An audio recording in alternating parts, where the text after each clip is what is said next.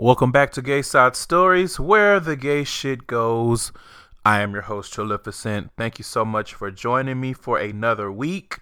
Make sure you guys are subscribed on Spotify, Apple Podcasts, iHeartRadio, SoundCloud, or whatever podcast app you choose to use.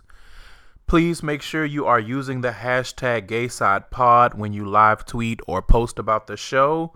And so people can find this queer POC led show, please use the hashtag PodsByQPOC.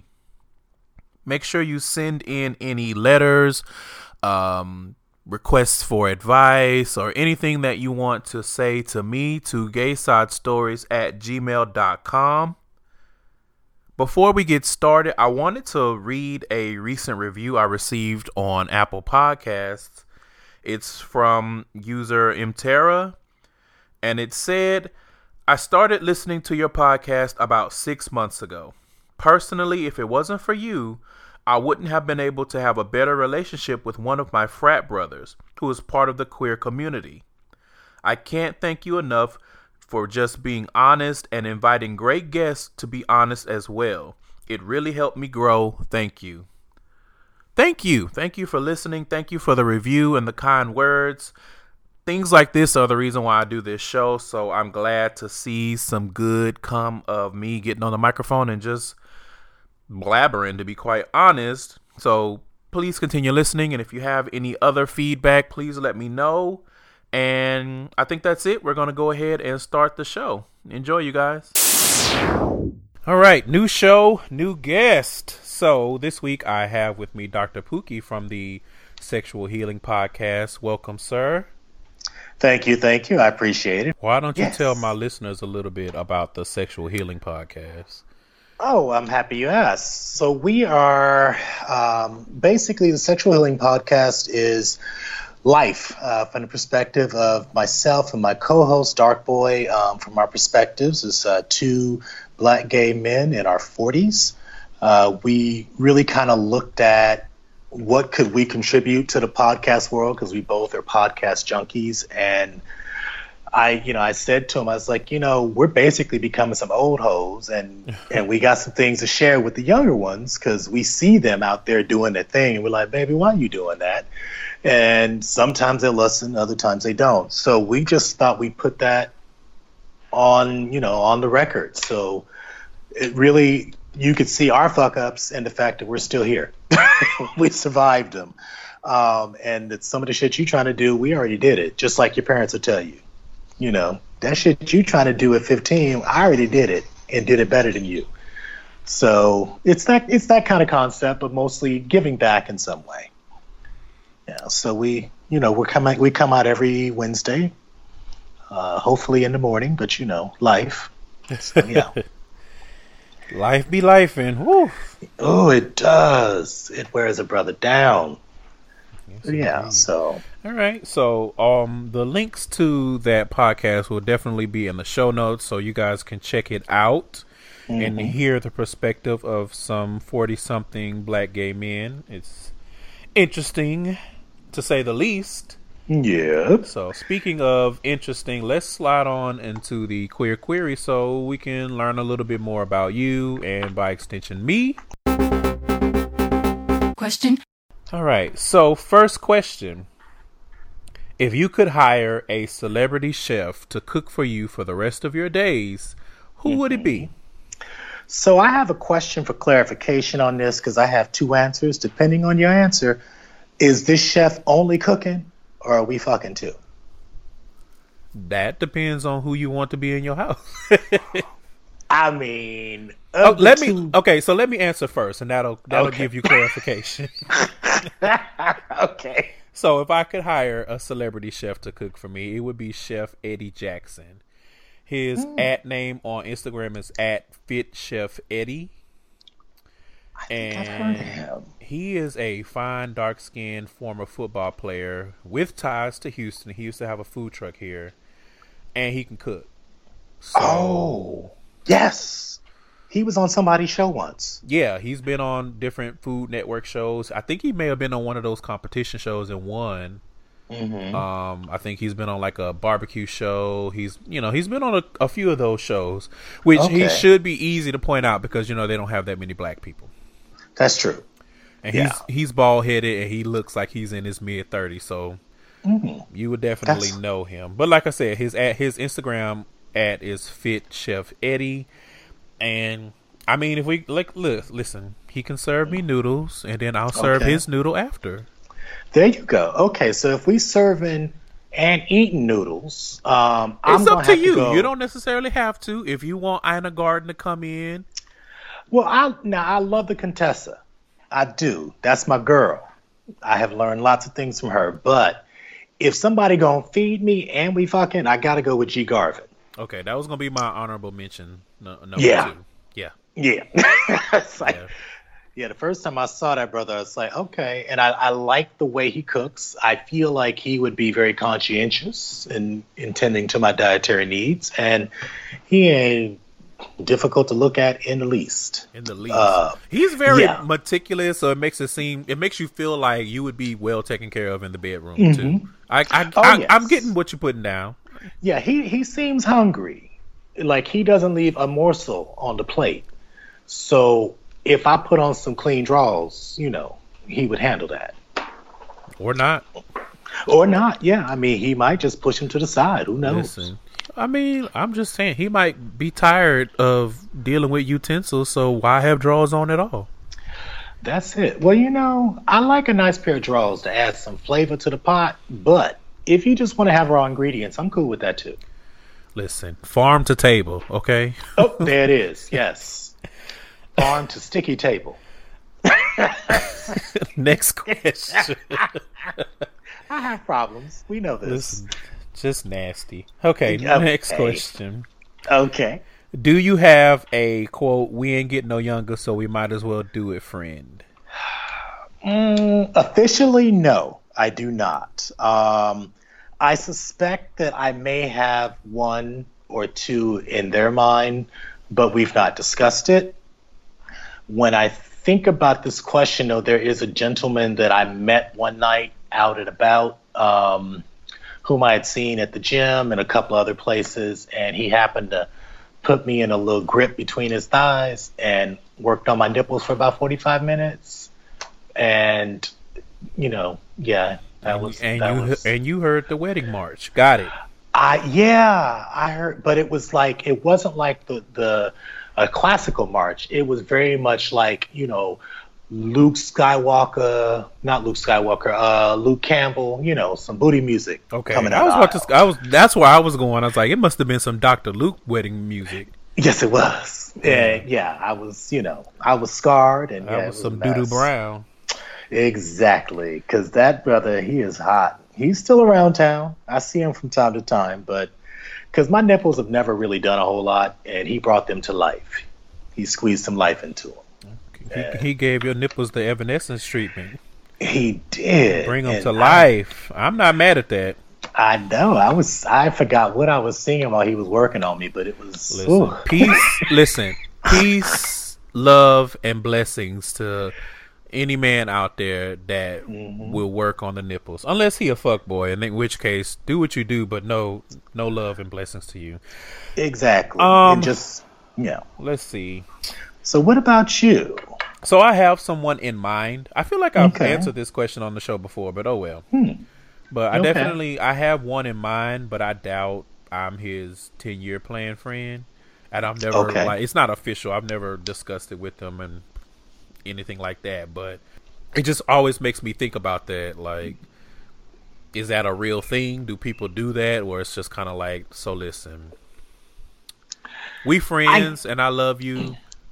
And, if we both hit 42 and a half and we still single, it's like, I mean, is you trying to go half on these bills or not? Like, and knowing me, I would be like, I mean, not much has to change. I mean, if you want to get married so we can get some tax breaks, that's cool.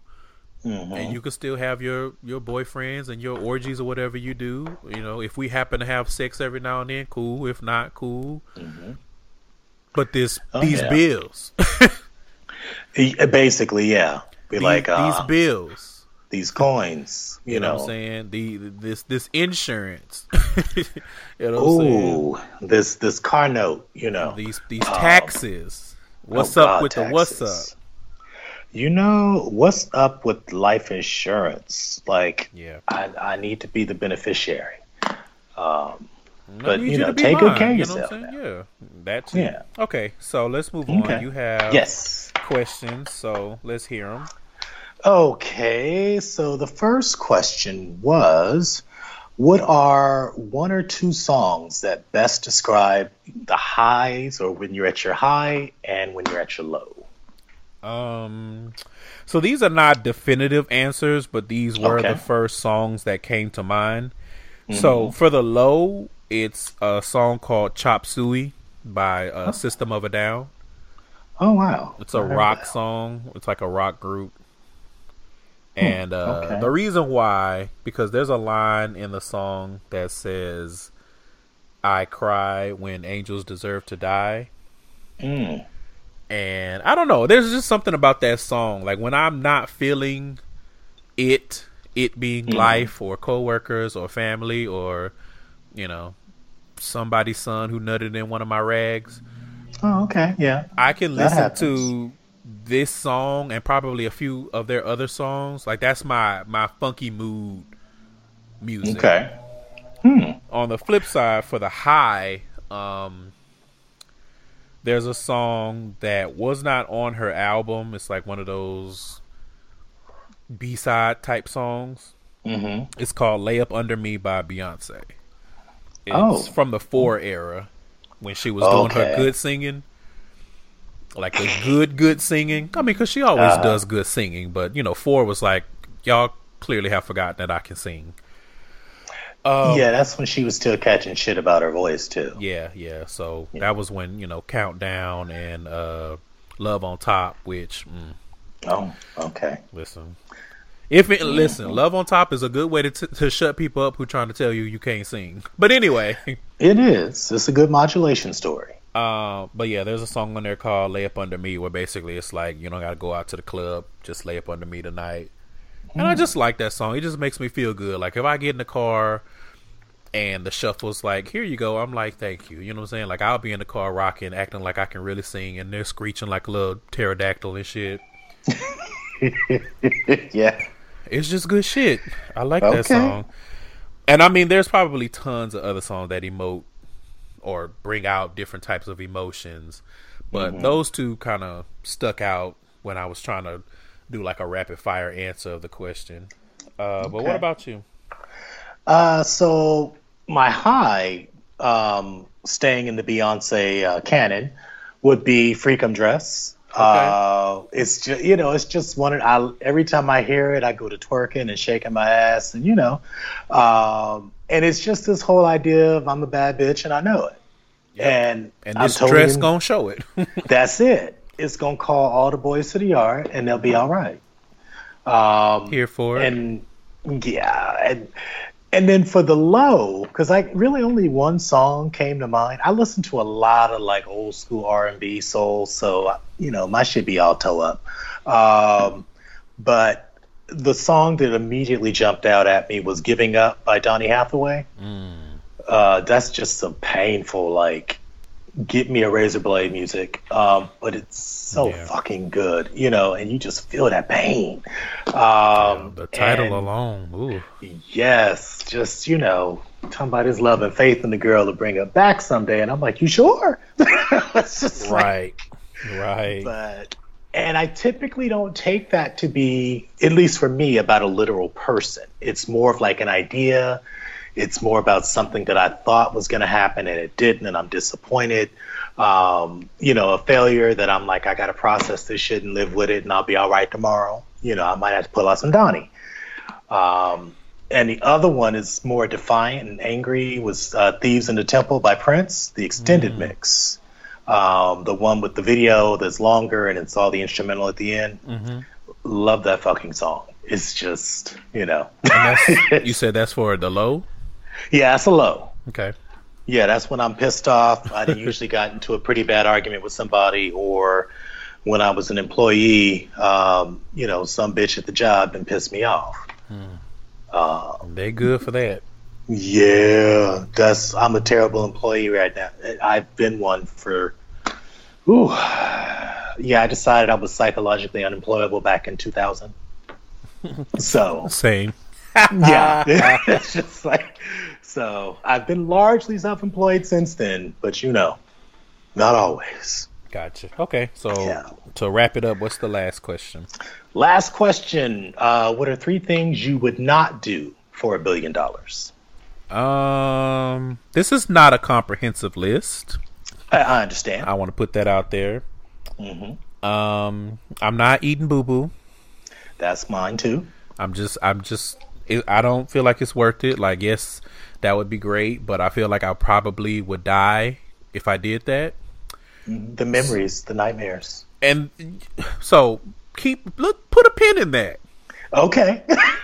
So the next thing is I'm not fucking a blood relative. Okay. Because the memories and the nightmares. Mm-hmm. I don't want to have to burn through so much money trying to forget the pain. That's it. And the last thing was killing a baby or a child. Ooh, okay. I don't think I could do that, or I don't think I would do that for $1 billion. Now, if you're a grown ass adult,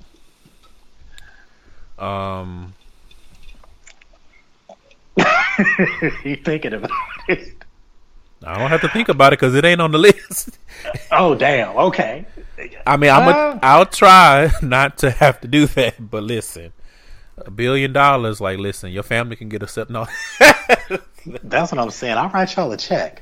Okay, but yeah, like I said, this is not a comprehensive list, but the main thing is I feel like these 3 things in particular, I felt like I would not be able to enjoy the money because I would be traumatized. And the first one, I literally feel like there's a distinct possibility that I would die. Mm-hmm. Okay. So, or at least feel like you wanted to. I mean, you'll feel like you want to while you're doing it, but mm-hmm.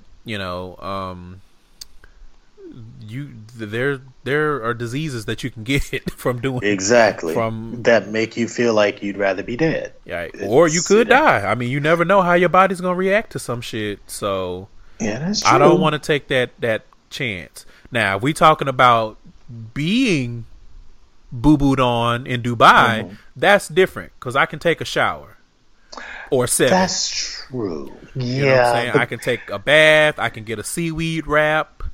I can do a lot of things. And spend some time on the couch with a therapist. Well, yeah, maybe. Yeah. I don't know. Maybe. I don't know. I don't know what that experience would be like because I feel like that's something that I probably could, like, be out of body and be like, just get this shit over with, literally and figuratively, so that I can get my money. I will just say that I was once assaulted on Tumblr by a stealthy scat film, and it still haunts me. I don't listen. I was way more because I've come across that, and I'm like, gross. I've come across that in like comics too. Yeah. But I was way more fucked with when I accidentally watched like this video of these dudes trying to fuck a horse, or let me rephrase, trying to be fucked by a horse. Yes. Oh God, I went on a whole tirade on. I think this was my last Twitter account, and I was like, y'all need to label your fucking porn correctly. Because there's no reason why I should click play and Mr. Ed is trying to get into some human cheeks. That's just not. Anyway, what are your answers? Because this is too much. The trauma jumped out. Yeah, I understand. Yeah, actually, I mean, the first thing for me was eat shit as well. The second one, I just said kill someone because, again, the trauma. Yours was generic. Mine was like, yeah, I believe the children are our future, so they good. But everybody else, I don't know. Well, yeah, I mean, when I process through some folk and just some story ideas that come up, there are some folks I'd find a way to be all right killing their ass, particularly if I'm getting paid. The last one was to actually give up my families. Okay. So just the idea of I'll give you this if you basically cut these people out of your life or you walk out of theirs. Oh, listen, Ooh, there will be some mad people at me. They done already got cut off. You giving me $1 billion too? See ya. Well, yeah, I know. I definitely, my history is a little different with my family because we're a pretty tight knit bunch. So I would definitely, I don't know if it would be worth it. That's fair. I could probably take that billion and try to find ways to do an end around, but yeah, it'd be hard. Listen, because my dumb ass would be like, okay, so this is what we gonna do. I'm gonna cut y'all off, but then y'all gonna go into witness protection and get new identity. That's it, and the check will be waiting. No, like I'm gonna take care of y'all. Give me the check first. Oh, well, yeah, that's true. And then y'all go get new identities. We're gonna move to a different. Anyway. So that was a pretty interesting question. I'm curious to see if you want to give us your 3 things you would not do for $1 billion. I would love to see what you have to say. You can tweet the show or tweet us individually. And that's going to wrap up the queer query. A little bit extended, but yes, I enjoyed it. It was fun. Oh yeah, definitely. So yeah, I'm looking forward to that chef fantasy. Listen, Chef Eddie, how you doing? Anyway, yeah, I'm a Google him. So the main topic for this week.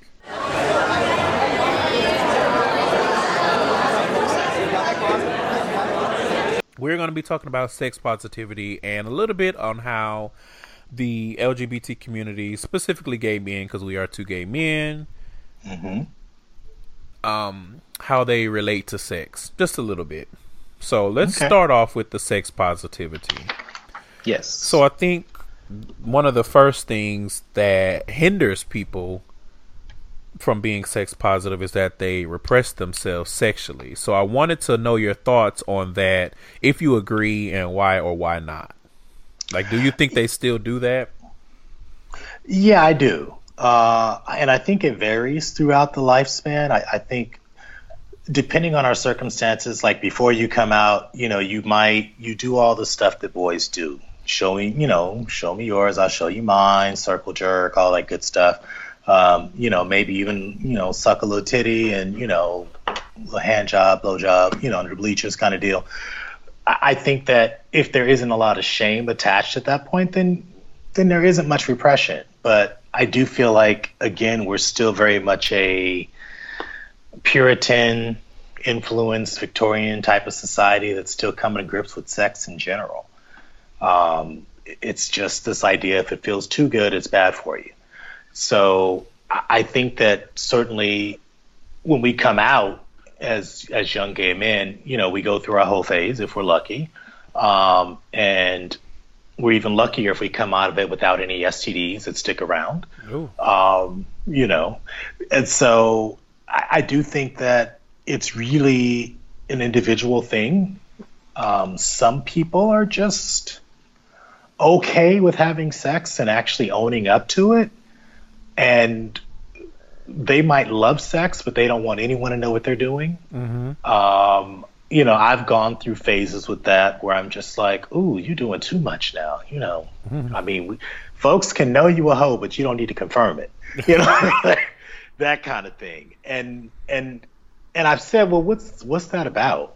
Like, the reality is I rather enjoy sex, and so do other people, and I'm sure everyone is doing something that they either are quote unquote ashamed of or don't want everybody knowing about. But I do think that people, they do still repress. There's always that man that we're like, oh, he look good, I should, and then you don't go after him, or you find a way to blow it or sabotage it. Yeah. So I agree. Obviously, I think people do still repress themselves sexually, and it manifests itself in different ways. I feel like the climate has definitely improved, even from when I was a teenager, of just being able to be a little bit open with your sexuality, whether you're gay or heterosexual, different gender identities, all of that kind of stuff. It's improved, but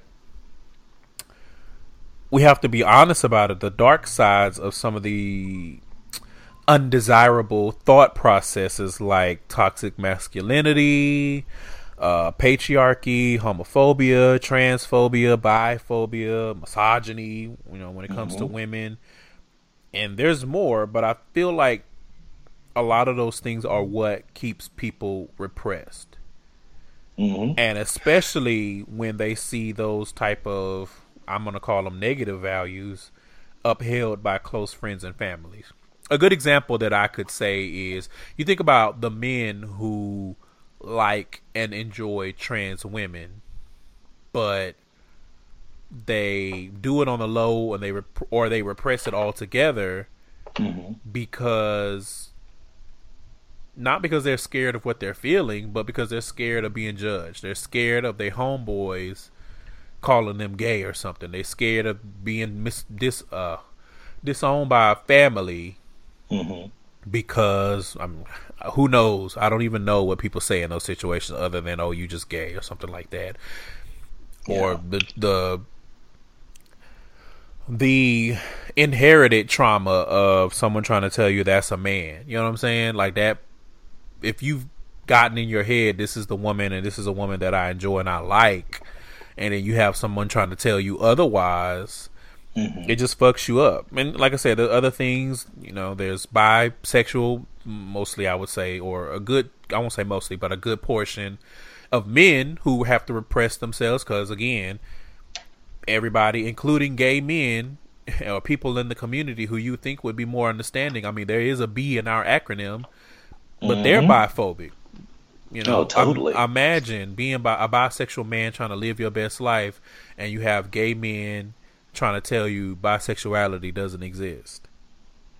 Yeah, and I think a lot of that phobia comes out of just, you can't possibly, because so many people are in their mind wired one way or the other, and they feel like you can't possibly be open in that way. You're just being dishonest. You're just greedy.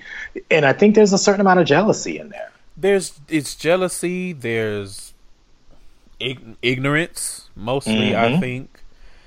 And I think when it comes to gay men, a lot of times, if they're allegedly confident in what they have going on, they don't have, or they lose the ability to be empathetic to people who are trying to do the same thing.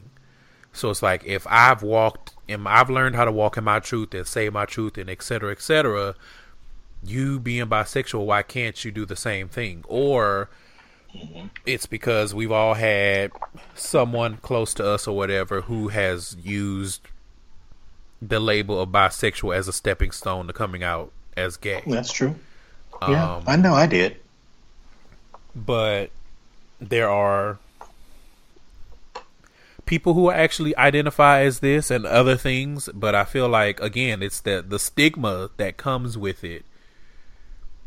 And that's, to me, a big reason why someone would repress their sexuality or go to greater lengths to hide it. Because there's a difference between being private and hiding.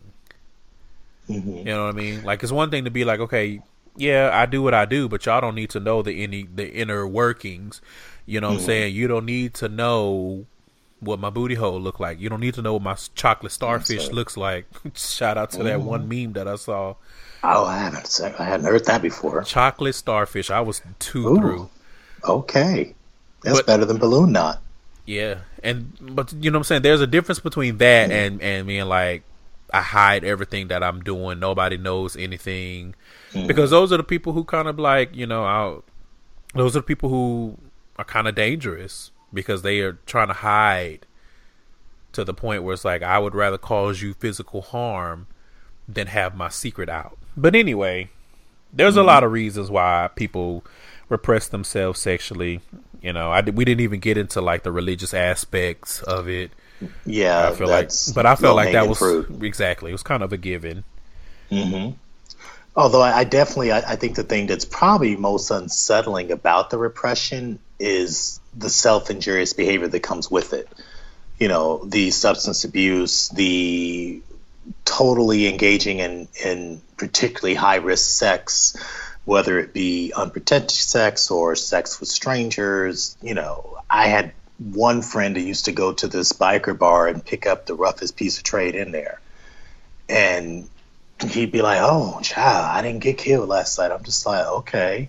I'm just like, why are you? And then his reputation with everyone else in his life was that, oh, he's very chaste. He's waiting on the right guy. I'm like, no, he's fucking out of both Charles' legs. And it's not like there's anything wrong with that, but it's ridiculous to me that I get to hear the truth and all this stuff you're doing that's really traumatizing to me to hear it, but I'm your friend, so I'm going to be there for you, but damn. But, and so I'm sitting here in the Twilight Zone because everyone else is walking around talking about somebody totally different from who I know. So let's shift gears a little bit. Mm-hmm. Talking about sex positivity, but do you think that it still has a stigma and that people still equate being sex positive with just being a hoe?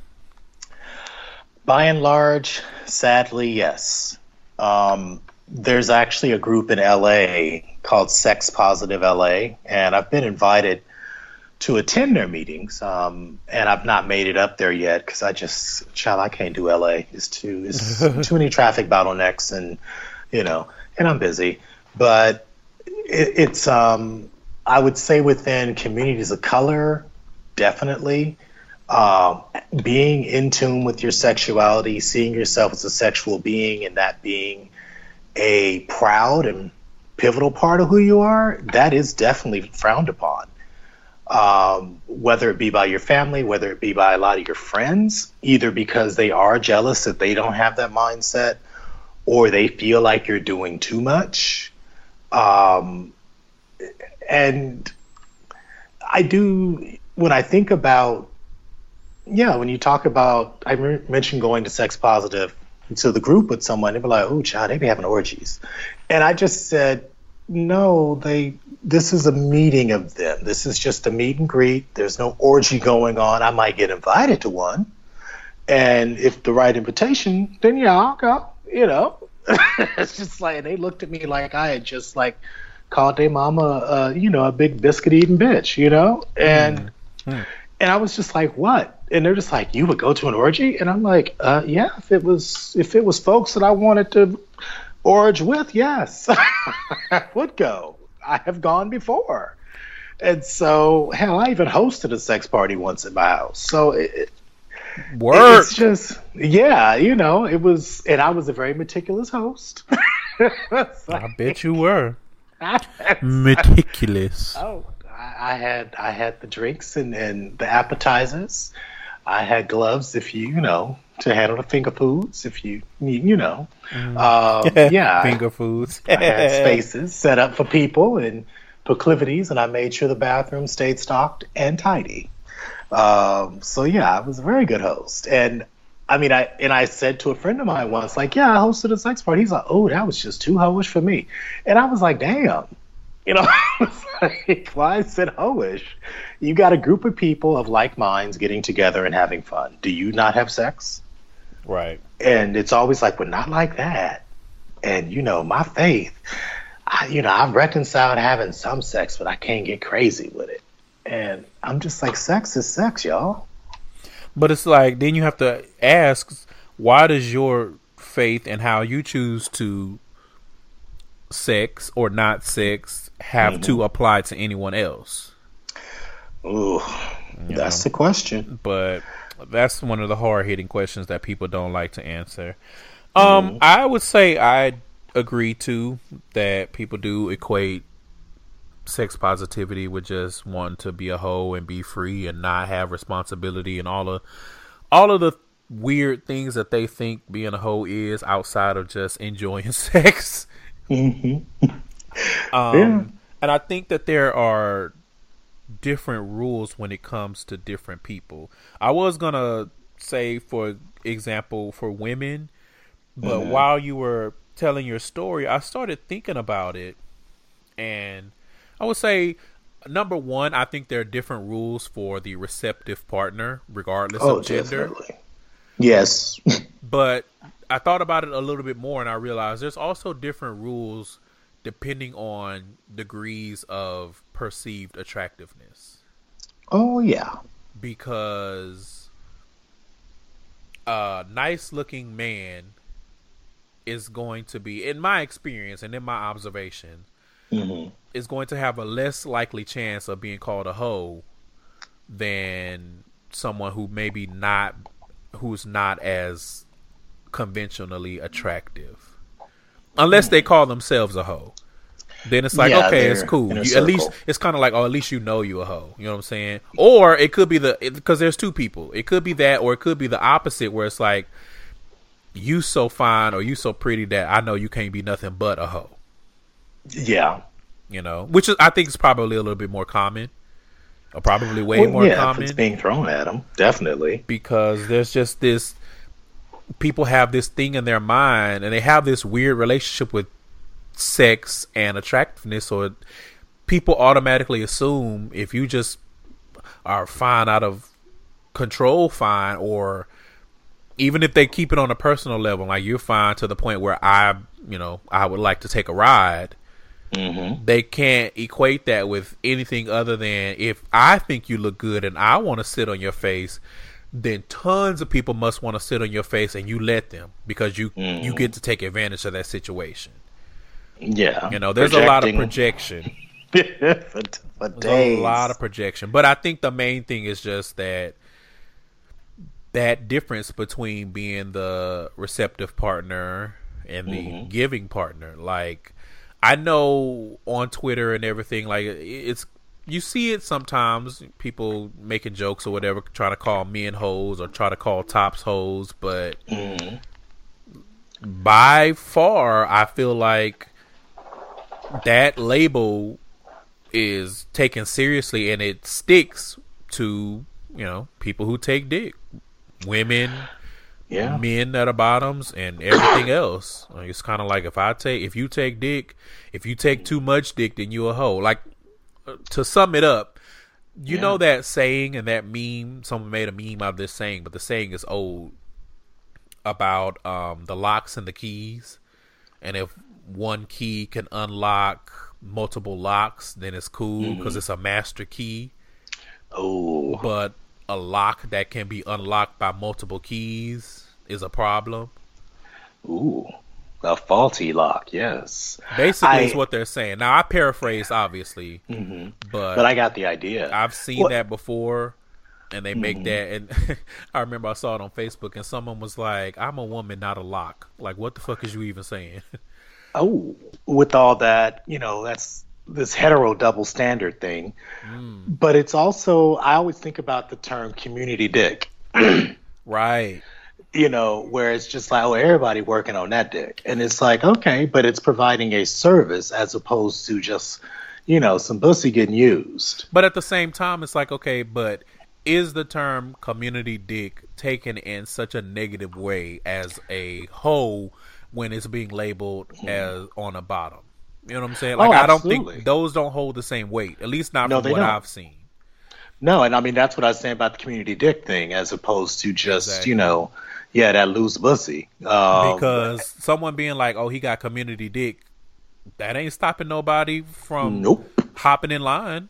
The community now knows about it, and they go seek it out. Exactly. It's valued. That's not stopping nobody from being like, I too am part of the community. Yeah, it's amazing how quickly men will, quote unquote top identified men will slide into that idea of, okay, my bottom better not be giving it to nobody else. And I'm always just like, you do realize that's another man. I was like, the sexist double standard is bullshit anyway, but for you to apply it to another man is even more absurd. But they do it and are indignant about it. Yeah, I mean, but the weird relationship between heteronormativity and men and listen, now that's a can of worms. I know I talked about it a little bit on a previous episode, but there's a lot that we could talk about there. So before we switch gears, the last question. So what are some examples of how you are sex positive and how you promote sex positivity that people could adapt? Well, for me, I've always been very drawn to sex, not just as an activity, but also as a discipline. So I've been reading about sex since I was sneaking my mama's Playgirls back when I was 5. Come on, mama with the Playgirl. Oh yeah, she had a Playgirl. So mama got to have a life too. Oh no, she had a subscription as far as I knew, and I had my favorites in there too. So for me, I've always appreciated the body and what it can do. So I'm typically interested in sex. I'm usually the person accused of going too far with asking questions or disclosing too much. But for me, I just feel like, hell, I did it, or I didn't do it. And I think as I've gotten a little older in the last 10 years, I've gotten less concerned about how I'm perceived, because I said I sucked a dick last week. I'm like, what? It's like, so I think certainly certain ways that I'm more examples of it is just really being open to learning about sex, not hiding from anything. So if there are fantasies that you have, get into it. Admit it to yourself that you have them. Figure out a way to make them come true. Mm-hmm. Be honest with yourself about how you do feel about it. Face any sort of fear and anxiety you have about this fantasy or asking someone for it, and just say, okay, but this is what I want, so I'm gonna do it anyway. And that's how I approach sex, and that's how I've added to my catalog of activities and expertise. In my younger days, I had a stable of specialists, as I called them, and they all had a particular talent that they did very well. And come on, roster. And I was, in my mind, I was heavier back then, and somebody's like, wait, you had a collection? I said, yes. They're like, how you do that? I was like, I asked for what I wanted. And they were, confidence is really attractive. And a lot of people will totally have a sexual conversation with you that is not overtly sexual, like where they're trying to come on to you. It's just a topic of conversation. For me, it's a topic of conversation. And I think the last thing would be really, we started the show, the podcast, around this idea because, it's playing on the sexual healing with Marvin Gaye, but just the idea of if you're honest about the sex that you have and even the biological sex that you are and the fact that it's different from the gender that people try to put on you, it's healing if you actually are honest about that shit and you start living in your truth, as they like to say. That is where you start to really get that wisdom. So when we're on the show and we're talking about stuff, I'm like, yeah, I did that. So to me, sex positivity, it's just kind of natural. I am a member of society, so I have my moments where I do kind of like, ooh, that was I told too much there. But now I'll say playfully, yeah, I get on the show and tell all my damn business. Because I'm like, exactly. I'm like, if you're going to do the show, if you're not being real with people, they're going to smell it. And I don't want to get up there and be fake and have my shit funky. That's a word. Clean. That's a word. For me, listen. Yeah. The number one way that I'm sex positive is that I mind my business. Okay. I tend to my own pussy mileage. That's right. I concern myself with my own dick statements. Okay. And I encourage others to do the same. All right. I feel like unless you are about to swap fuck faces or if someone is in danger, because that is a very real thing, then we don't really need to be judging someone else's sex life. I wish more people could understand that and would adopt it. Even for you, like, we chat back and forth in the DM. I listen to your show. I've heard some of your stuff. Nothing that you do is any skin off my dick. It's not keeping me up at night. It's not stopping me from getting a check. Yeah, it's not blocking your bag. Yeah, it's not blocking my bag. It's not blocking my bowels. You know what I'm saying? So it's just like, and I apply that to pretty much everyone. Like, it does not matter to me. And I wish more people would find that and be able to do that. So another way, and I think that it's the same answer as you, this show, and it probably in particular this episode, but I would venture to say some of the more sex-centric shows Mm-hmm. would probably be good examples. And whenever I do the next installment of the sex series where we kind of get into the nitty-gritty of it, no pun intended, All right. I feel like, just as you said, to a degree, normalizing the conversation about sex. And it doesn't necessarily have to be you sitting down with your best friend and she's telling you the ins and outs about, how her husband's bruised her cervix the night before. Nothing like that. Yeah. But if you can just have a normal ass conversation, just in general. I saw this porno and they were doing this new technique. Have you ever done it? Or have you ever tried it? And then, someone be like, now sis, I was doing that shit back in 2009. Let me tell you how my elbow got stuck in the headboard. You know what I'm saying? Like, just normalizing the conversation, and it helps so that you're not looking at, you a hoe or whatever the case may be. You could just be like, it's a natural function. It's part of life. Yeah. And a lot of people would argue that it's a necessary part of life. Let's talk a little bit about the community and how it relates to sex. I think that's a facet of sex positivity or negativity. First, I want to know your opinion of the gay community's relation with sex. And keep in mind that we're going to talk about shaming next. So just your overall opinion. How do you feel like gay men feel about sex? How do they interact with sex, et cetera, et cetera? Okay, well, I'll keep it concise. I would say that the gay community's relationship with sex is better than most other demographics. I think, at the core, we're all men. We all understand that most of us don't have the restraints that society puts on women around sexuality. So if you see somebody you like and you are horny, chances are they might be open to it. I think that despite it being a pretty positive relationship, I do think that it can skew into the unhealthy arena. And by that, I would say that we kind of assign value to people by how attractive or fuckable they are. Absolutely. Body consciousness and shaming comes in, which I know we're going to talk about. I'll just reference it here. And then also when engaging in sex kind of overrules common sense and starts to impact your health and wellness. You're coming to work fucked up and late. That that kind of, and the marrying of drugs with sex has just been, it's scary. Having a few friends that are actively addicted to crystal meth and ketamine and all kinds of shit. They're just out there doing their thing, and I just pray that they're all right. Yeah. They're on the list every night, You know what? I agree with all of those points. And the only thing I'm going to add is that, and this is probably true no matter the community, whether it's gay, straight, or otherwise, is that sex still sells. Oh, yes.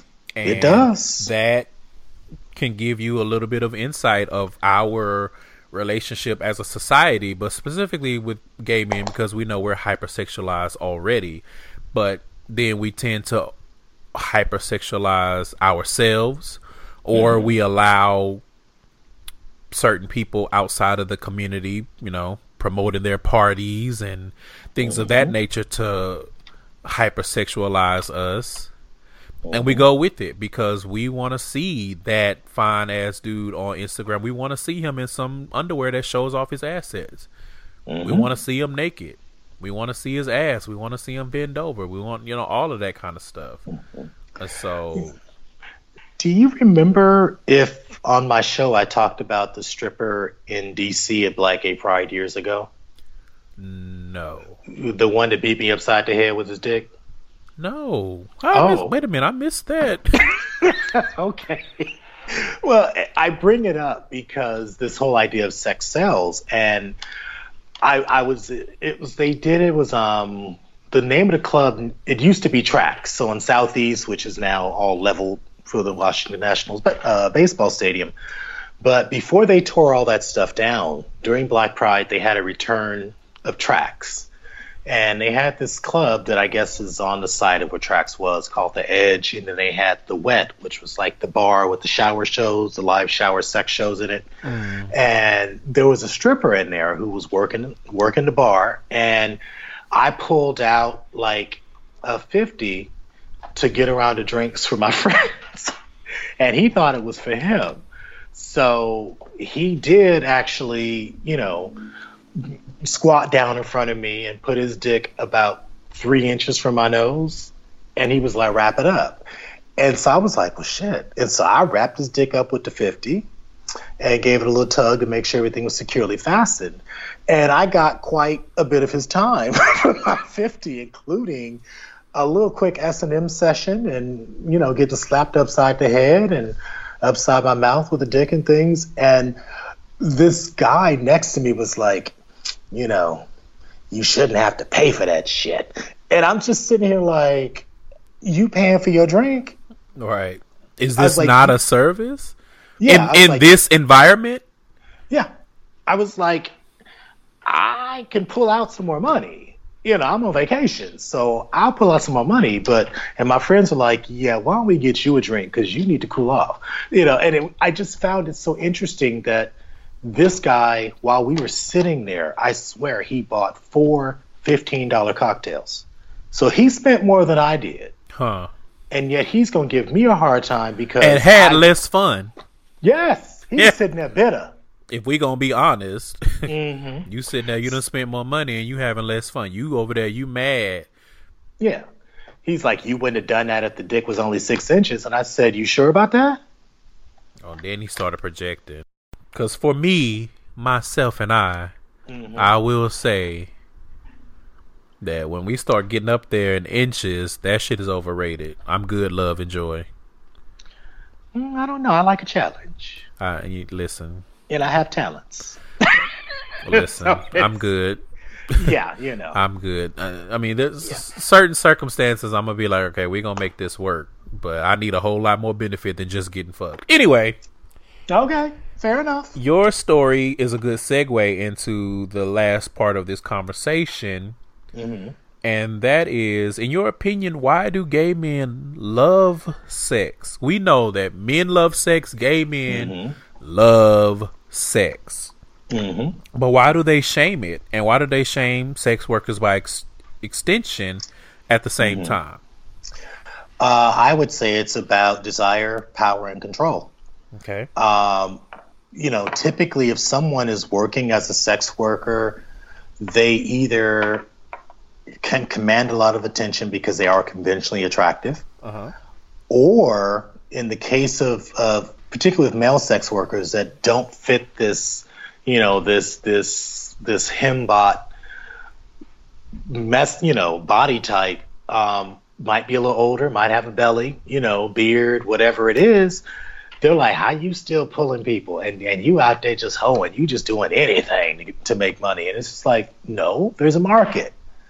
But I feel like folks that they'll criticize what they either cannot do themselves or don't allow themselves to do. I also feel like they are more apt to shame sex workers that they are actually attracted to. Whether it's because they want them and feel like they can't have them, because even though you think they look a certain way, they're still making their money. So somebody appreciates the way they look. So all of a sudden, even though you think they're unattractive, they're suddenly out of your league. And so you're going to project all your shit onto them. The other side of it is just the fact that they are free to do what the fuck they want. And people have a problem with that.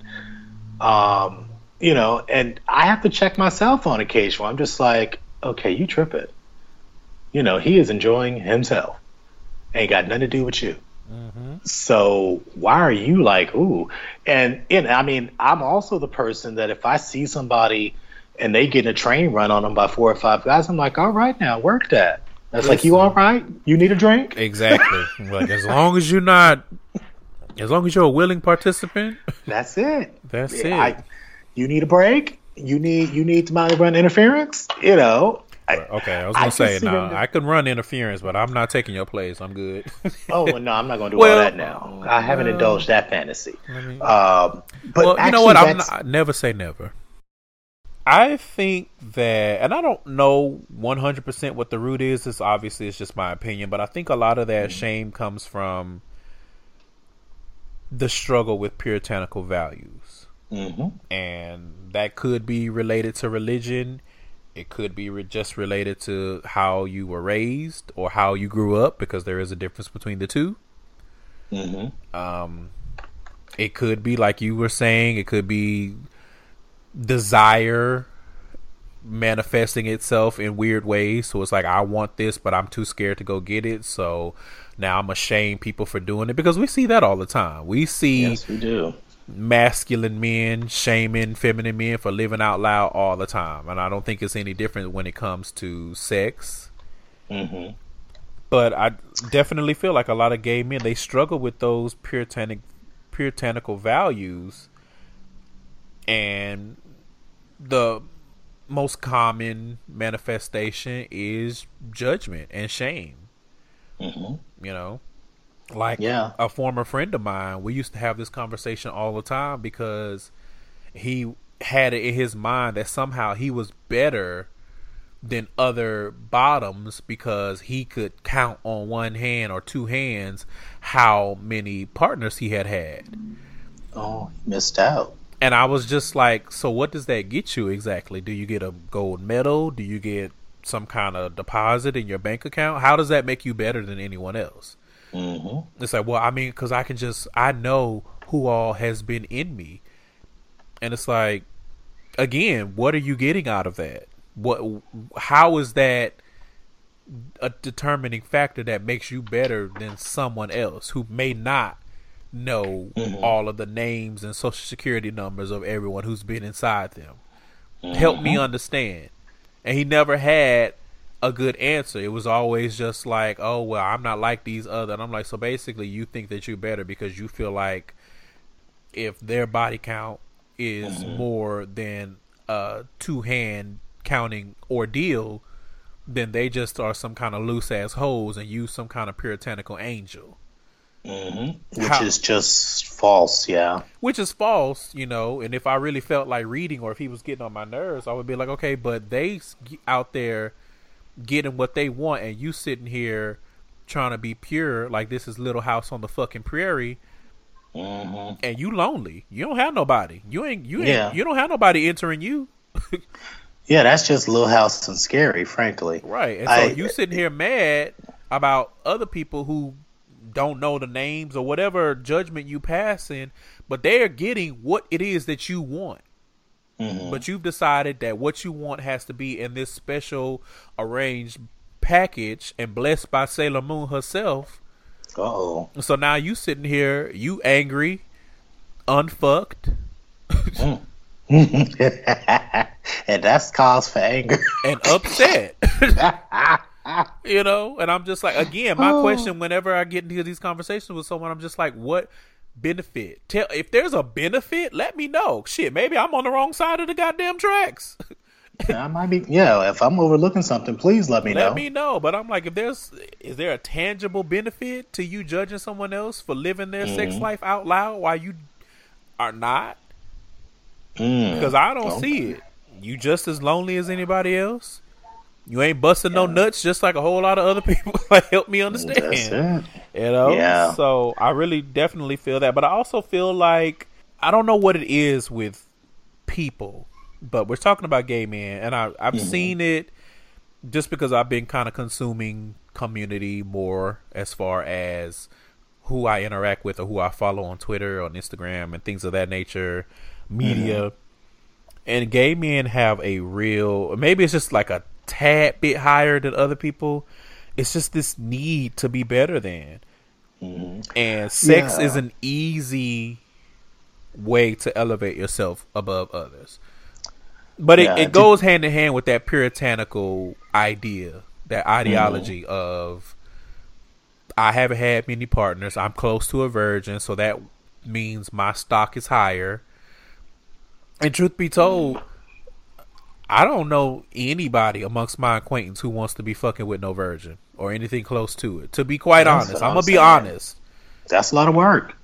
I'm gonna be honest. Like, y'all out here being like, "Oh, my flower hasn't, the petals haven't been plucked," or whatever the fuck sayings y'all like, whatever euphemisms you use for your anus, or how fresh it is, and how it hasn't been touched or it hasn't been poked or whatever the case may be. And I'm just like, but is that what these tops want? Because from what I can tell, they want somebody who can take dick.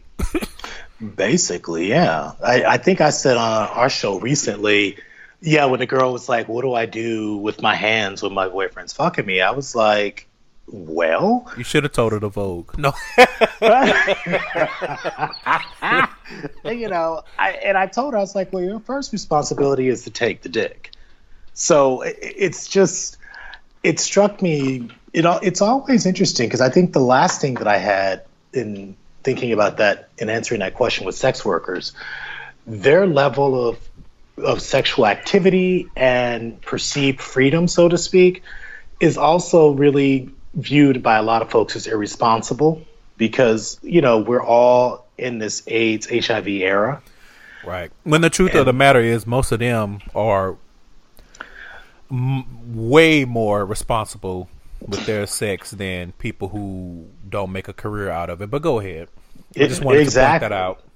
Oh, no, and that's the irony of it. It's like, now we're seeing, even with PrEP, where you have folks like, don't be sleeping with them HIV positive men. And I'm like, you do realize that statistically speaking, you have a lower chance of contracting HIV from someone who's positive and undetectable than some random stranger that you don't know what their status is.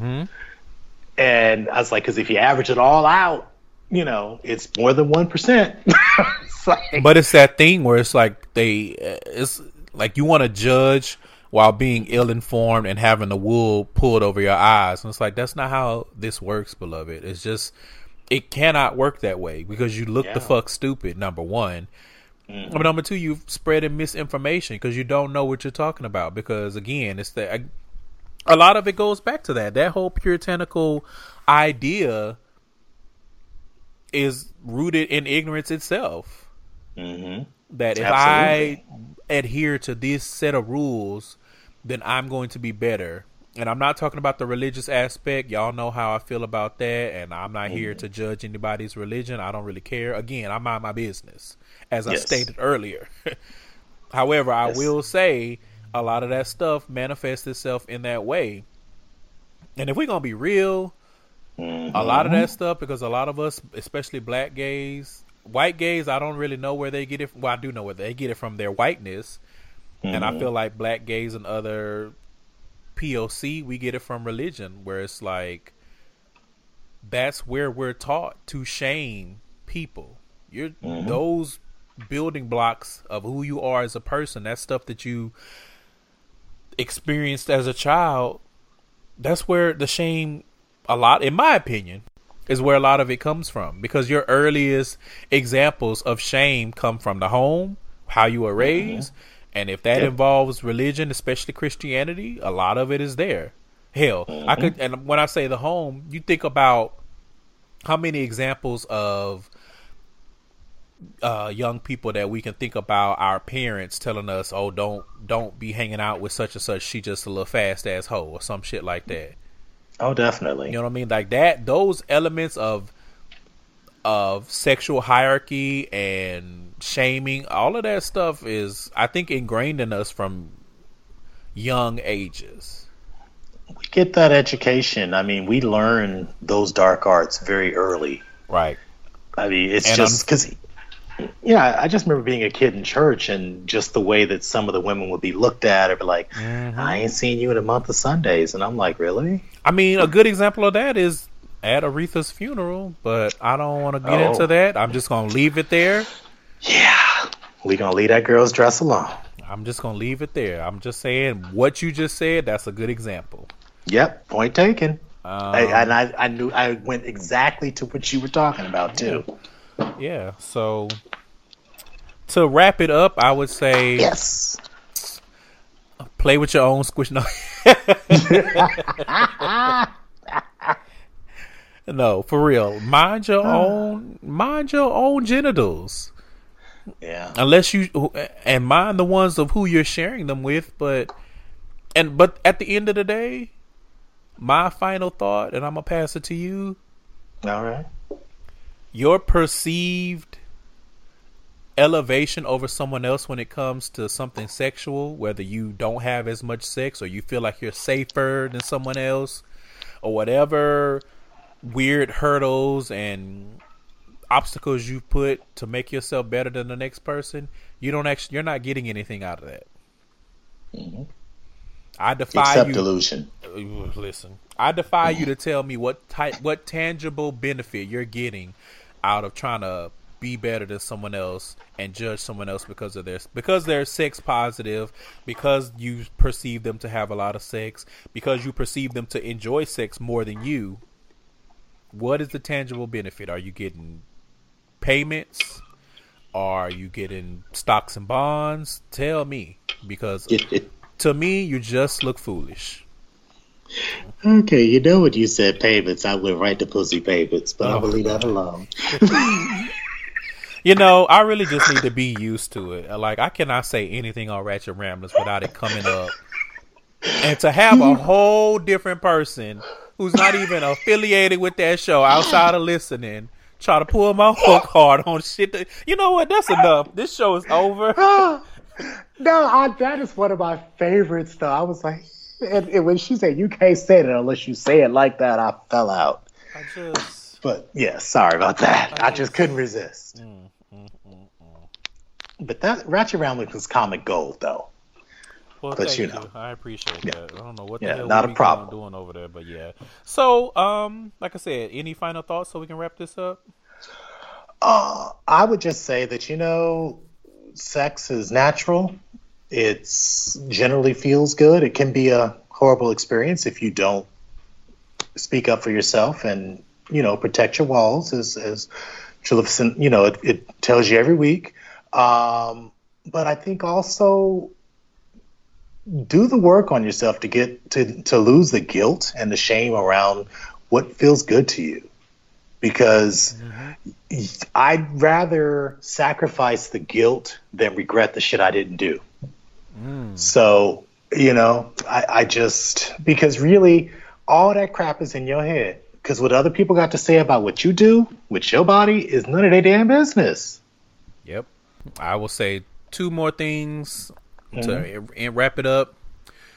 You don't want to be that person portrayed in a gay movie that is in his 70s, 80s, whatever, and the whole movie is about him looking back on all of the things that he didn't do, all of the sexual trysts that he wanted to participate in that he didn't. Listen, like you said, I would rather process whatever shame and guilt I felt than have that regret.